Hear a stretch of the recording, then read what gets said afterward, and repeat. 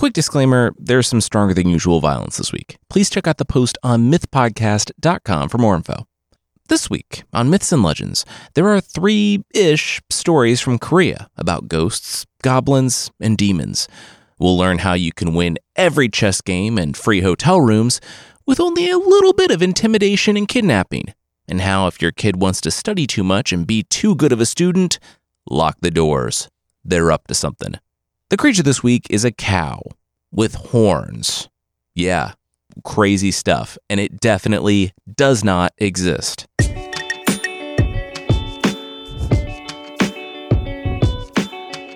This is Myths and Legends, episode 350, Ghosts and Goblins.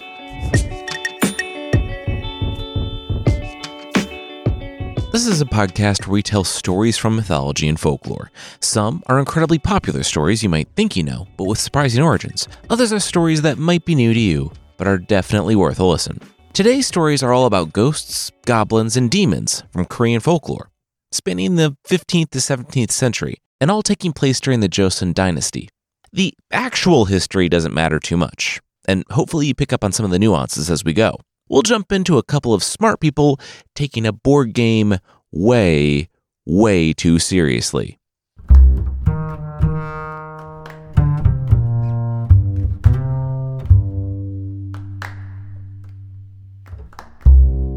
One day, Ha Sa-gong, a Taoist of high attainment, used to go out fishing, the literary man said as he studied the board.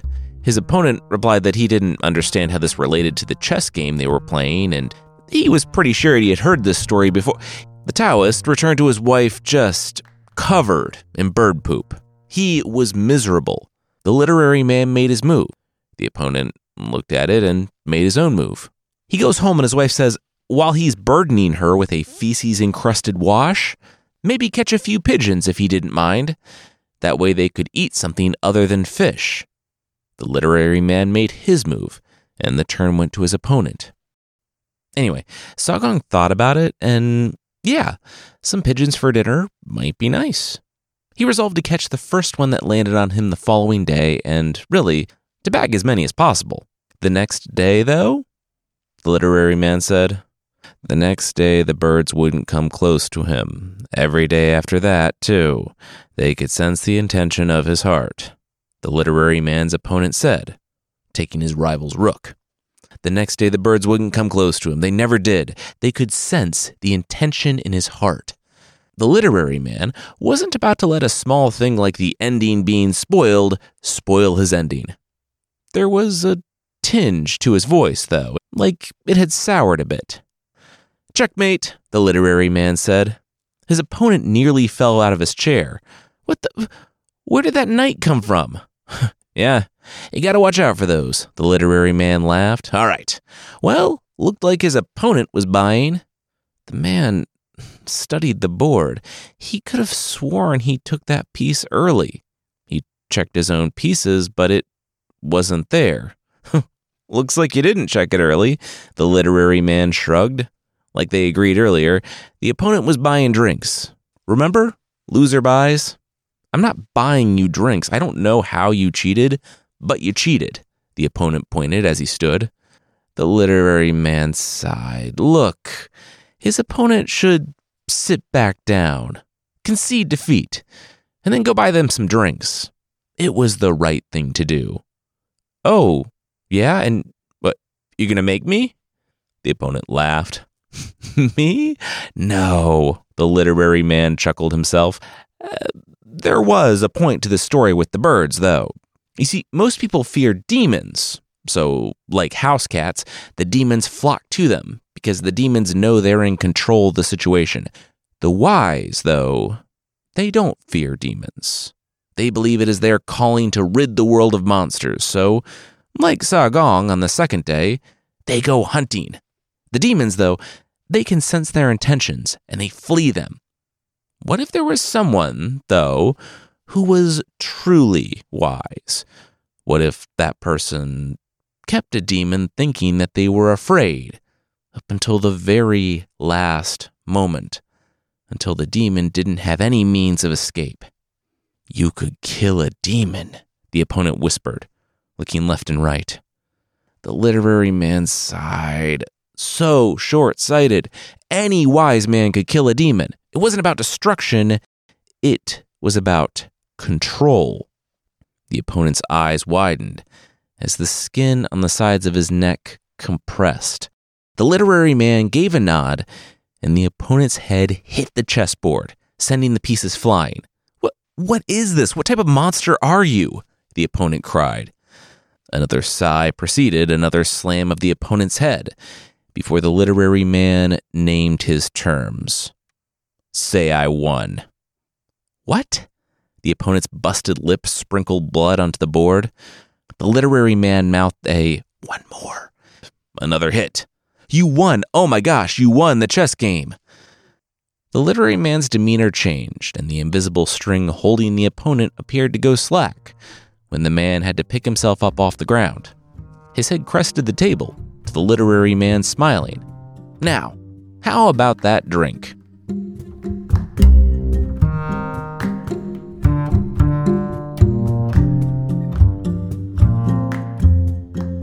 The archer nearby grimaced. A scholar was walking with a man who looked tenderized.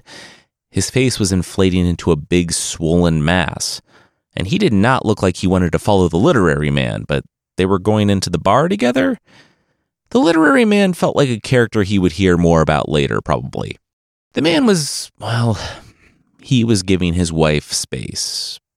It had been difficult. They had been trying to conceive, and, they were still trying. Another month, another disappointment. It was enough pressure with them only able to see each other when he was home on leave. But each passing week only added to the weight of expectation until it became almost too much to bear. So he walked. He would take long walks around Seoul, the city he was giving up his youth and, it seemed, his family to defend. He made it to the Gwanghui-moon, the water channel gate on the southwest part of the wall.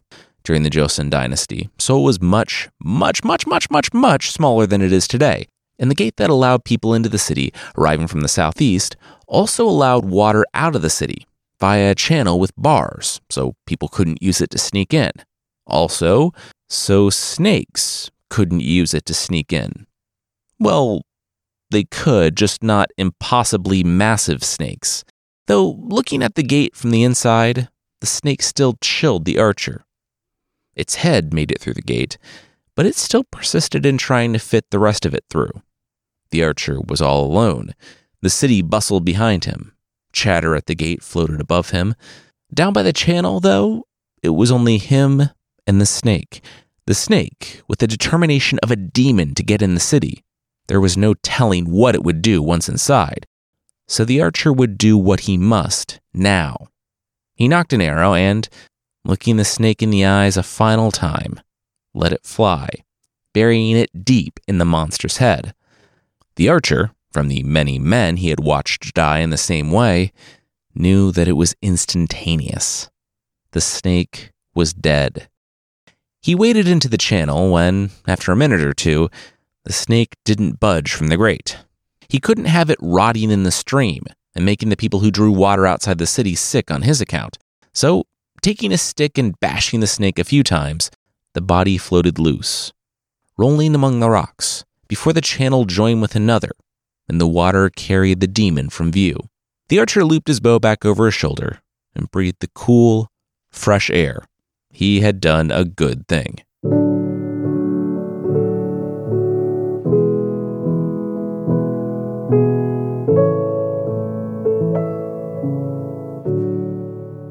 She was pregnant. They were pregnant. It was happening. It was a few months after the walk when they could finally be certain, feeling the baby quickening. They had never made it this far. He hadn't dared to hope, too much. But this time was different. This time felt right. He had been wary, but she felt good. The only thing that was different was him killing the snake a few weeks before they thought they knew. Maybe heaven was rewarding him for thinking of the people of the city. It had been such a small thing, but it had, apparently, made the difference. The pregnancy and birth were terrifying and wonderful in all the usual ways, and soon the midwife placed the child in the archer's arms, and the baby bawled. She quickly took the son back, saying that the baby just had a long day, being born and all. That he immediately fell asleep and stayed asleep in her arms was just a coincidence. It wasn't, of course. That much became clear in the following weeks, months, and years. The baby screamed when he was placed in his father's arms. The toddler shirked from the man, refusing to ever be left alone with him, and wailed with a scrambling panic if the situation ever conspired to make it a necessity. The child looked at his father with a deep, virulent hatred. At first, the archer tried to understand. He had no idea why his son didn't just not love him, but actively hated him. They tried to get the baby to acclimate to him. They tried to calm the toddler. They tried to reason with the child. Nothing. No clue as to what was wrong. No reason for the child to hate the father, yet he did. The father, more out of pain than malice, eventually returned the boy's hatred. The hope of a family had died when the boy was born. They just hadn't known it yet. The archer spent longer and longer on campaign, and when he was in the city, stayed out at taverns rather than come home to all conversation stopping. There had been no more talk of kids. Secretly, the mother tried to imagine what could have happened to make the boy hate his father so much. But without any clues, the darkness of that thought was too vertigo-inducing, too sickening to consider for too long. There were practical limitations. The couple needed to be together to have children, and both the archer and the mother were happier apart. But their separation wasn't perfect. The archer received a message on patrol at the wall that night. After work, he needed to come home and be with the child. The mother's parents had been in an accident. They were fine, but they needed her help.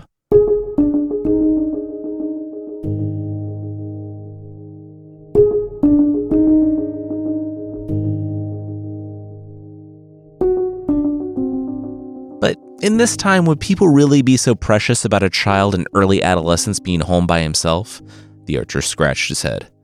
The mother groaned. They talked about this. The anachronisms thing got tiring. It was fun for a couple of years in the beginning, but she needed more than that. He asked if this was a meta thing, like was she a stand-in for the audience? Archer, please, just watch our son for a few hours. This is so tiring, the mother said, and left the home. The archer looked at his son.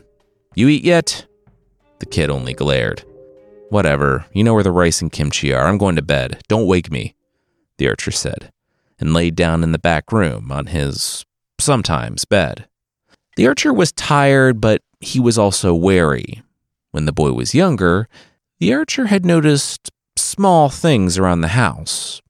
Knives propped up where they shouldn't be, rocks balanced precariously, water that tasted strangely sweet, that left the archer vomiting for hours after only a sip. Wary though he was, he must have dozed off, if only for a moment, because he heard the door open and close quickly, quietly. The house was in shadows now, the archer noticed when he cracked an eyelid. Then, in the darkness, with eyes that seemed to glow, the archer saw the faintest outline of him. His son, there in his room, holding the knife. He blinked and made a show of groaning awake, and he gasped when the child closed the distance between the door and the bed without a noise. The boy was now standing over his father. The archer opened his eyes and looked at his son, thinking the child, realizing he had been seen, would cause him to hide the knife and himself. The archer was wrong. The hate in the child's eyes calcified, and he struck. The father rolled, and the knife sliced his clothes and nicked his side. Before he could catch the child's wrist, the boy was attacking again. In the hours that would follow, he would think back to that moment, to what he felt like he had to do, to the small club he kept by his bed, and the dull, wet thwack of the wood against the child's head. The knife skittered against the floor, and the son's body followed. The father's hand shook as he drew it back and dropped the club. He and his son had never gotten along. The unease both seemingly felt for the other had evolved to fear and, eventually, hatred. Still, what he saw on the floor was beyond his nightmares. His son was dead. The archer fled the house.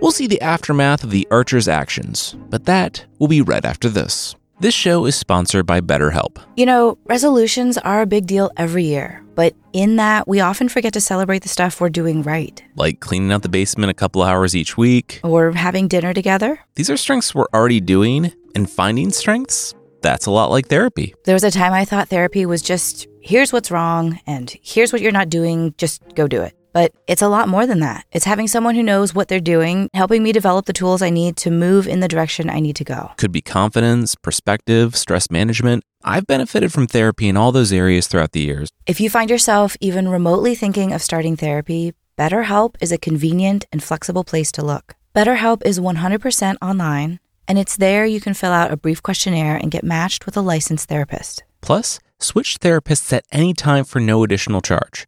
It's all about you, your progress, your fit. So celebrate the progress you've already made. Visit betterhelp.com/myths to get 10% off your first month. That's BetterHelp, HELP.com/myths.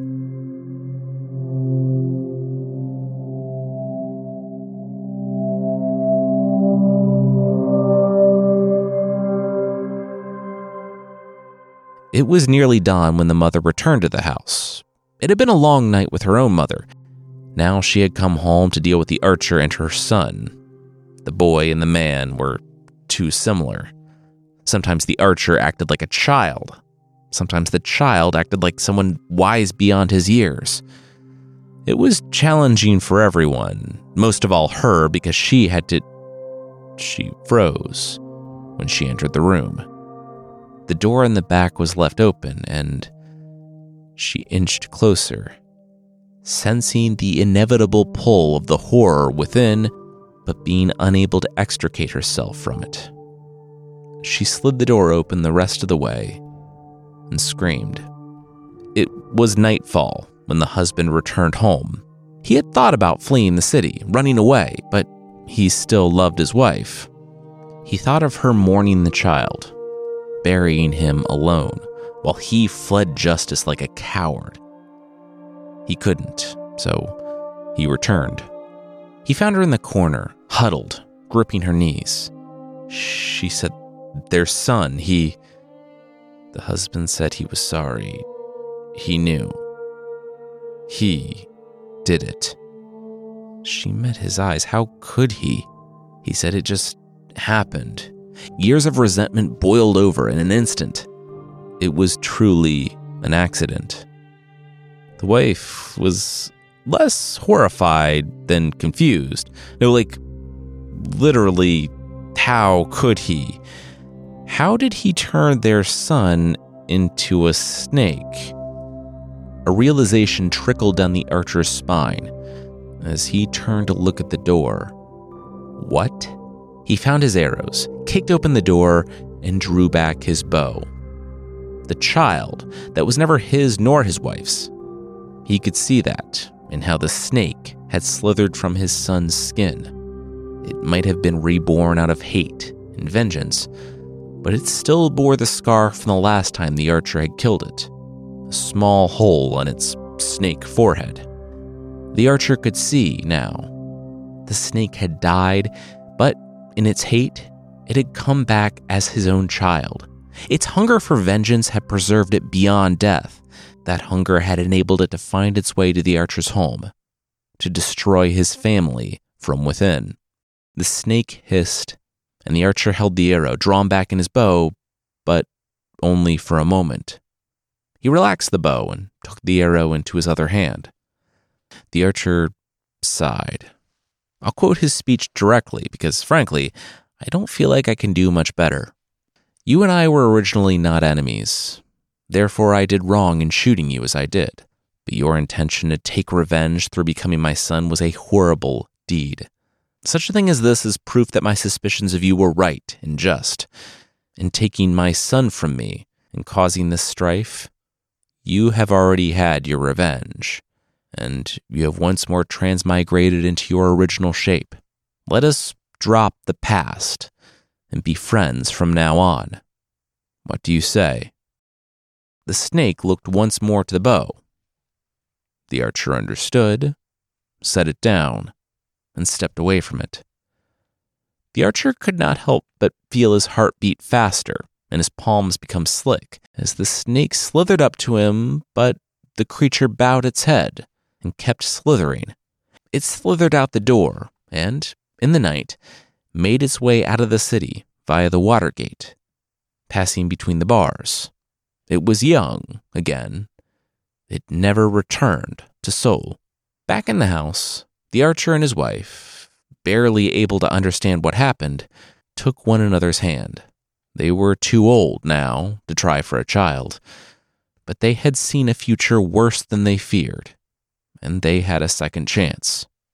They accepted the life they had been granted and lived happily in their old age.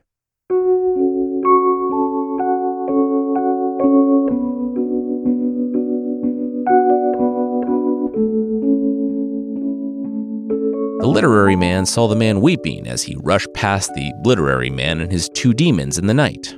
Hey, you need, help at all? Nope, just gonna keep going. Okay. Good luck then in your silk shirt. It's 40 degrees out here. He turned to the two demons under his control. First that big snake and now this. Weird night, huh?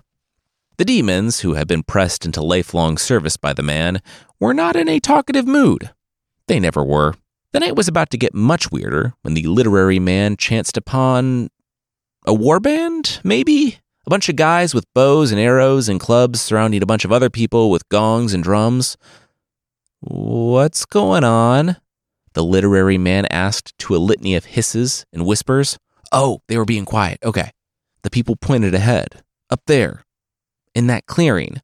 Demons. The literary man looked back over his shoulder. The demon on his left squinted at the clearing ahead, and then nodded without a word. All right, stand down. No exercising needed today, unless it's exercising because that's good for cardiovascular health. He looked at the crowd. No one? Really? Whatever. We got this, the literary man grinned, and then said, I got this. No invisible guys following me, that's for sure. The people were likely more than happy to have a literary man take on a grove full of demons and their human followers, so they just ignored the other parts of that.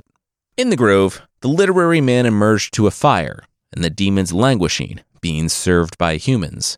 They started and then realized that this human was accompanied by not one, but two demons. Hey, really fun, this thing you're doing here, the literary man called out.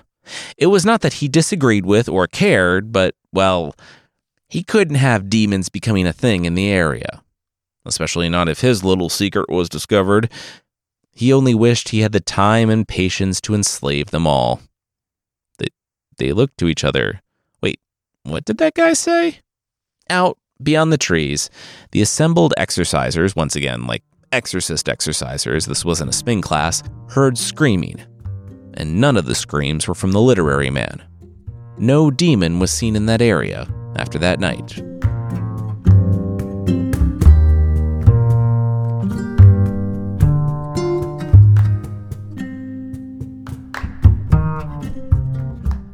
Kidong had been 16 when he met Charan. They both were. He was the son of a governor with a wide-open future. She was a dancing girl, daughter of a dancing girl. They both remembered the night they met. It was his birthday party, and she was the person chosen as his dancing partner. From that day forward, they'd never spent a day apart. But now, it was time to go.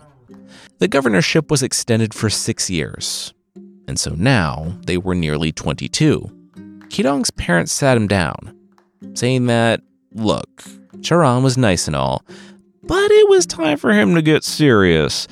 If she were to come with them to Seoul, it would invite way too many questions. It would damage their reputation too much. The father was on the fast track to be prime minister. She could be a wife. She just couldn't be his first wife. Kidong laughed. Absolutely, totally agreed. The parents said, oh, okay. They were a little worried that this would be like a The Notebook situation, where he would be in love with her and it would mess up his whole life. The only The Notebooks I care about are my school The Notebooks, Kidong said. But no, when it comes to Charan, when it's time to leave her, she'll be like a pair of worn shoes, set aside. His parents looked at each other. Wow. Ice cold when it came to personal ambition. Setting aside love and friendship and deadening all his feelings, they were so proud. Kidong didn't talk to Charan for the last week they were there in Pyongan, the province his father administered for the king. He didn't even say goodbye. He informed his parents that it would be too difficult for her. When they arrived at Seoul, he had one request: asceticism. The city was too fun. How was he ever going to study for the examinations with all this crazy good time fun stuff going on? No, he needed to go up to the mountains, to a monastery. So that's just what happened. And 2 weeks later, he was dead. Honestly, he cracked faster than most. He was a soft kid. The monk laughed to the horrified parents during his visit to Seoul to update them on their son's progress. Mostly the fear of death keeps people from wandering off into the forest, but not him. He was gone after a week. The monk made a sweeping motion with his hand. Wait, so when you said you lost him, the dad asked, yanking the tea back from the monk. Oh, I literally meant that we don't know where he is, but he's pretty likely dead. Like almost 100%, or dying. 50-50 shot he was eaten by a tiger before the first night was out. If he was lucky. The monk took the tea bag from the governor. How is that lucky? Both parents barked. Oh, you want him falling into a ravine and starving to death, or breaking his arm and it getting infected? He was wearing leather shoes and a silk shirt. Sorry, but your son is dead. You're a terrible monk, the parents shrieked. No, I'm a terrible daycare worker. I'm a great monk. That kid had no business being in the mountains, the monk said. Struggled to get his tea back, drained it, and left. Rude. They were rude. The parents, beside themselves with grief that their only son was gone, started planning the funeral. They buried his clothes in his place. It was all they had left of him.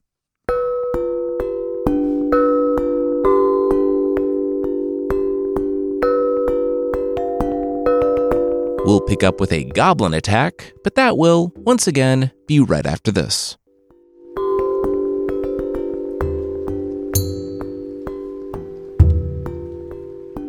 A couple months later, Charan's mother was being attacked by a goblin. At least, that's what she thought, as she was beating it with a stick. But this dokebi wasn't putting up much of a fight. And he was saying weird things like, I'm not a dokebi, I'm the former governor's son, please stop beating me, that really hurts.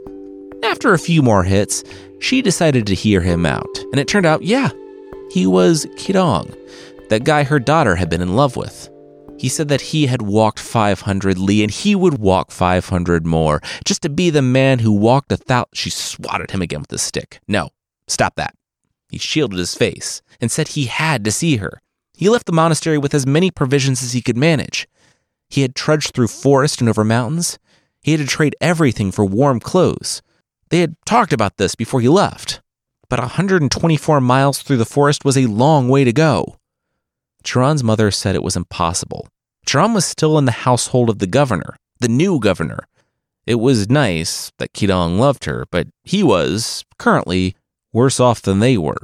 So, please, go home. And that gave Kidong an idea. He would go home, back to the governor's palace. He would look for a job.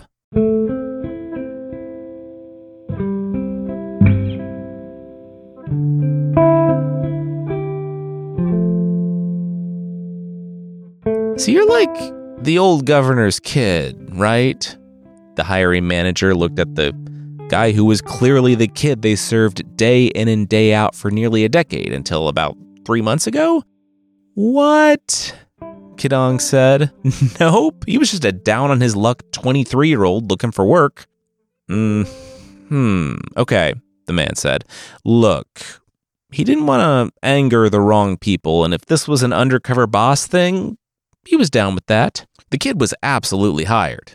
Can I work in the hill kiosk? Kidong asked.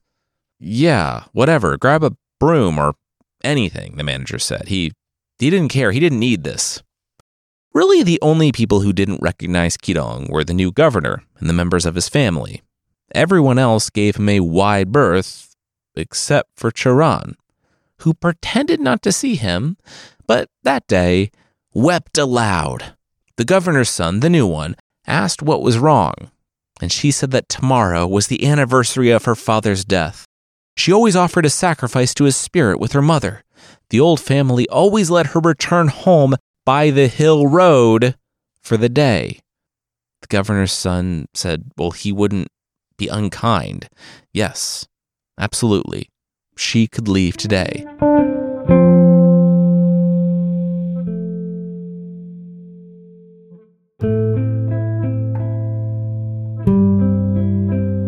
Fancy seeing you here, Kidong grinned on the hill road. Charan lit up and ran to Kidong. He made it. He said he understood her clever coded message just to him. So, you have supplies? She said. He asked, what? The supplies, so we can run away together. Charan grew a little nervous. He said, but what about her father's ceremony? Oh, also, he thought her dad died in the winter? It was like middle of summer. She said he did, and he was a jerk. They never did the sacrifices. So, wait, he had nothing? We don't need anything but our love, Kidong said. Besides, if he needed money, he just asked his parents, and they gave it to him. Charan crossed her arms and nodded. Oh, yeah, Kidong said. He didn't have time to apologize, though. They had one night to put as much distance between themselves and the new governor, and, supplies or no, they needed to get moving.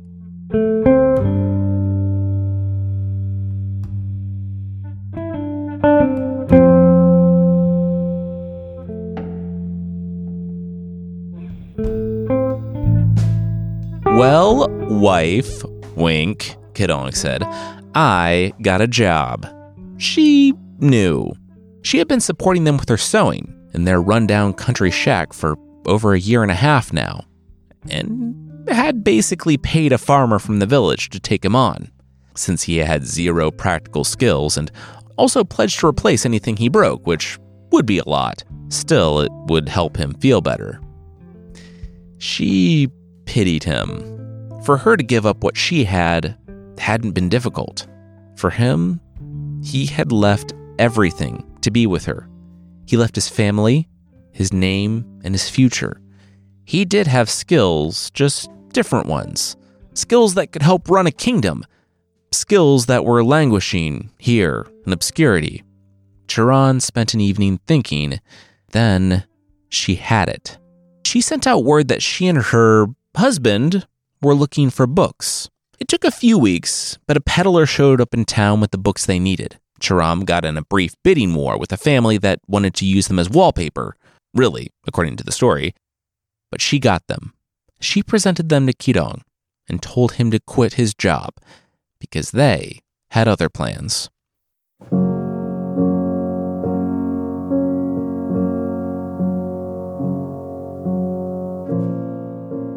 Several months later, it was the day they announced the results of the grand examination.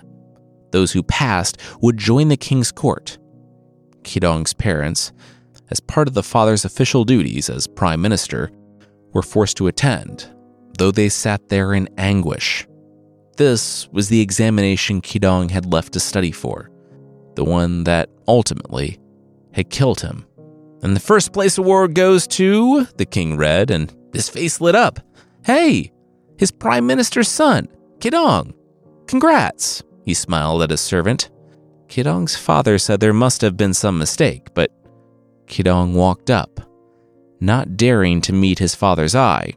He said he had a confession for his father and the king.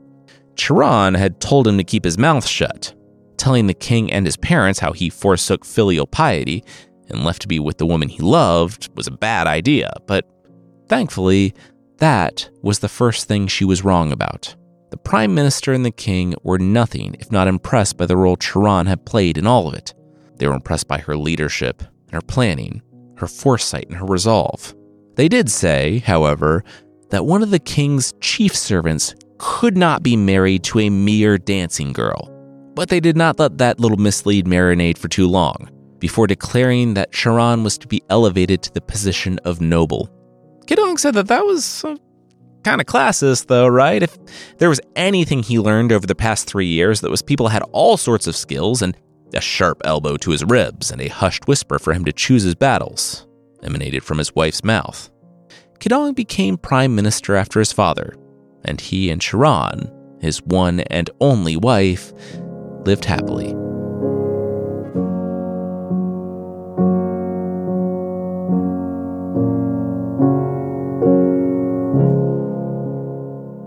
The literary man had stayed in Seoul longer than he probably should have. He was in town to see the outcome of the exams and also didn't want to pay for an inn. People in the towns not too far outside the city were friendly, is what he thought, before the door was literally slammed in his face. What the heck? This was the 5th house that night. Then he looked up and, in the light of the lantern, saw the farmer's teenage daughter looking out at the stars. He had an idea. 40 minutes later, there was a roar and a scream that could be heard from the road outside of town, where the literary man was huddled next to a small, smoky fire.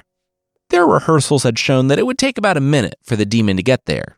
He made it in 53 seconds. "Stop right there, demon," the literary man pointed. Oh no, not the literary man, the man who is so learned and powerful that even demons fear him, and who has remained fit into his early 40s and whose salt and pepper hair actually make him more attractive. He would be a catch for any lucky woman. The demon really kind of phoned in his lines, while the literary man mouthed them imperceptibly. "Put her down," the literary man commanded, chewing enough scenery for the both of them. "Foiled again by your power," the demon said. "Next time." The demon dropped the farmer's daughter and faded off into nothingness. "They're always saying that," the literary man smiled. "Here, let's get you home." The literary man did not marry the teenager. She didn't quite communicate just how much of a catch the demon said he was to her father, and also didn't want to marry him at all. Still, he had a free place to stay that night. And for many nights, because when young women were abducted by demons, he always seemed to be curiously close by to save them. Weird. Anyway, the story says he died 7 or 8 years later, and he definitely wasn't killed by demons for enslaving them, and also his terrible, terrible scripts.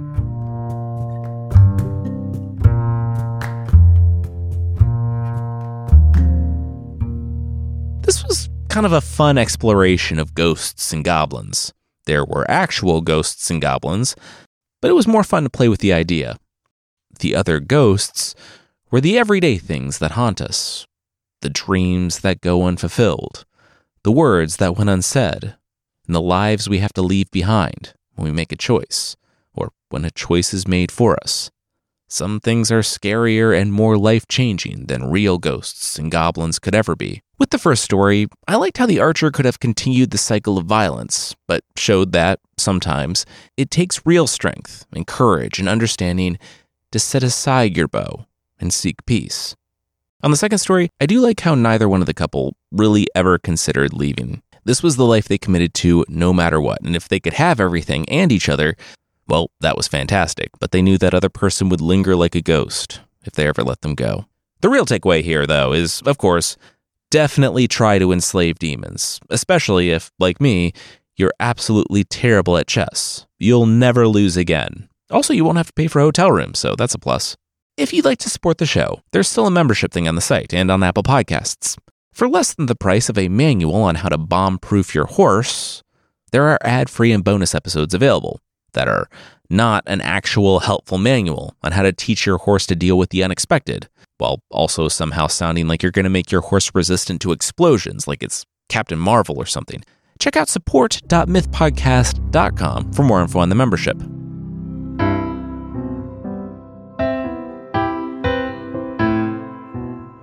The creature this week is the Kiting Voir from Cambodia and Vietnam, and it definitely does not exist. The Kiting Voir is a spotted cow-like creature with horns.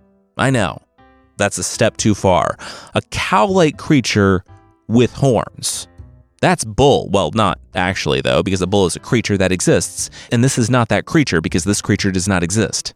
Called the snake-eating cow, the Kiting Voir was first discovered from someone selling horns in a Cambodian market in 1996.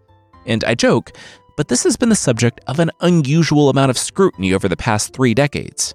I linked to the full text of a journal article describing the horns and the possibility of the creature that could be attached to them.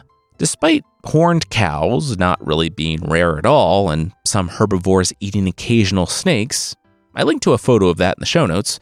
The burden of proof is apparently very, very high for cryptids now, to the point that they've seemingly proven that the horns discovered in the 90s were manufactured. It's just kind of funny that some Roman writer in the 3rd century could, see a dolphin and assert that sticky, cannibalistic mermaids were stalking our oceans, and everyone would just kind of go with it for 1,000 years. But now someone shows up with some weird horns, and after decades of scientific scrutiny, we can finally assert that this, probably the most mundane, milquetoast cryptid, does not exist.